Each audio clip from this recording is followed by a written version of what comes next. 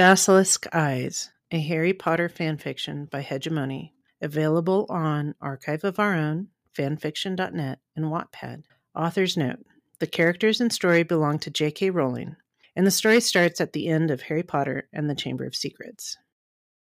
I'd like to extend a special thanks to Irish Potato 2255 for volunteering and recording this chapter. You can find them on Spotify as Wolf or on Wattpad as Irish Potato 2255. Chapter 31, Underground. Harry was really glad to have Hermione's arm to hold on to as they made their way through a crush of people exiting the train at Waterloo Station. He realized that Hermione must be holding on to her dad too by the way she was walking. He held his staff in front of him and followed a step behind Hermione, but still he felt buffeted by the waves of people that were moving by them. I would have been so lost in this sea of people if I had come by myself. He held on tight to Hermione's arm, afraid to lose her. Dr. Granger was telling them which way they were headed, but Harry couldn't really make sense of it. His staff wasn't describing the scene either, and that was okay, because it would have been too much. He was feeling like it was too much just listening to it, feeling it, and smelling it. He was amazed at all the aromas and odors that were assaulting his nostrils, from sweat to perfumes to colognes to pastries to exhaust to sewer to wet dog. There was a lot to smell in the underground. There was also haunting music. A busker was playing a violin, and it sounded otherworldly, echoing through the underground chambers, mixed in with all the voices and the sounds of the trains as metal wheels ground against metal rails. The pastry aroma reminded Harry of how hungry and thirsty he was. I should have had some of my water while I was on the train. I'll have to wait until we're at 56 Charing Cross Road. Though maybe, once we're on the underground, I can have some. Harry, we're going to get on an escalator, Hermione warned as she stepped up, and he felt the ground moving under his feet. Thanks, Hermione. You know, you're pretty good at this, he said as he found his footing on the moving steps. He imagined that Ron would not be nearly as good as warning him. Of course, Ron would never know what to do on an escalator anyway. Harry smiled to himself, imagining Ron navigating the tube. Hermione squeezed his hand in response. She warned him as they neared the top, though the way the escalator started to level out was also helpful.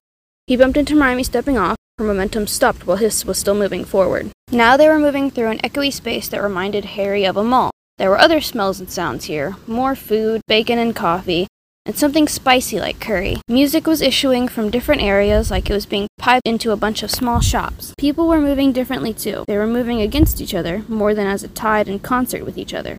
Harry was catching snatches of conversations and picked up on a multitude of languages being spoken. Dr. Granger slowed and said something that Harry couldn't make out, and suddenly they turned and were headed down a corridor, leaving the reverberating space behind them. Hermione warned Harry that they were getting on another escalator, this time down, and he stumbled behind her, lurching as the ground moved under his feet again. It was very discombobulating, and he was looking forward to returning to the surface of the earth and not having to deal with the press of humanity all around him.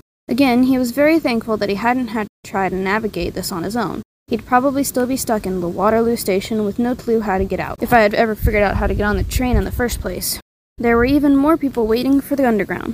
Harry pressed himself against Hermione. He had never been in a crowd like this before. It's rush hour on Monday in London, in the heart of London. Breathe, just breathe. It's okay, Harry, I've got you, Hermione said in his ear. He realized that he was holding her with both hands, his staff pressed against her arm, trapped by his hand. Sorry, there's a lot of people here. It's hard, he said, trying to steady his breath and letting go with one hand. Dr. Granger had a hold of his shoulder too, he realized. We've got you, Harry, don't worry, Dr. Granger reassured him. Okay, here's our line. We won't lose you, Harry. Keep holding on to Hermione.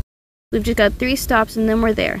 The Leicester Square station, okay? It's packed, so we'll just stand together. Okay, thank you. Harry didn't know when he'd been more grateful. They shuffled forward with the surging crowd onto the tube. Harry clung to Hermione, who was holding on to her father, who seemed to be holding on to something more stationary. They swayed with the train as it sped through the tunnels, and 3 stops later they were disembarking. Harry felt like he was coming up for air. They moved with the crowd up to the surface of the street, and then he felt like he could actually breathe. And the aromas up here were so different than Little Winning. Spices, baking bread, and fetid sewer smells all mixed in with a heavy diesel overtone as well as dust. Dr. Granger kept walking. He seemed to know where he was going, and Harry was happy to just follow. Hermione seemed to feel the same way. Okay, I think this is it.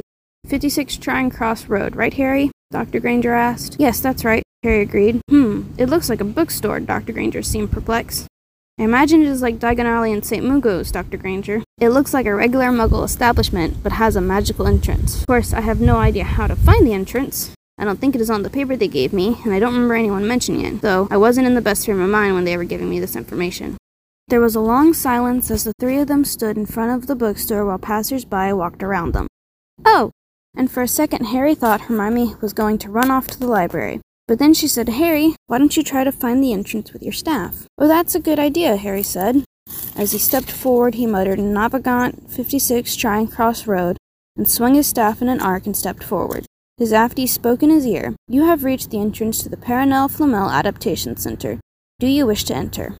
I think I found it, Hermione, Dr. Granger, Harry called to them. They stepped up beside him, and Hermione put her hand on Harry's arm. He hoped Dr. Granger was holding on to Hermione. He said, Yes, we wish to enter, and stepped forward.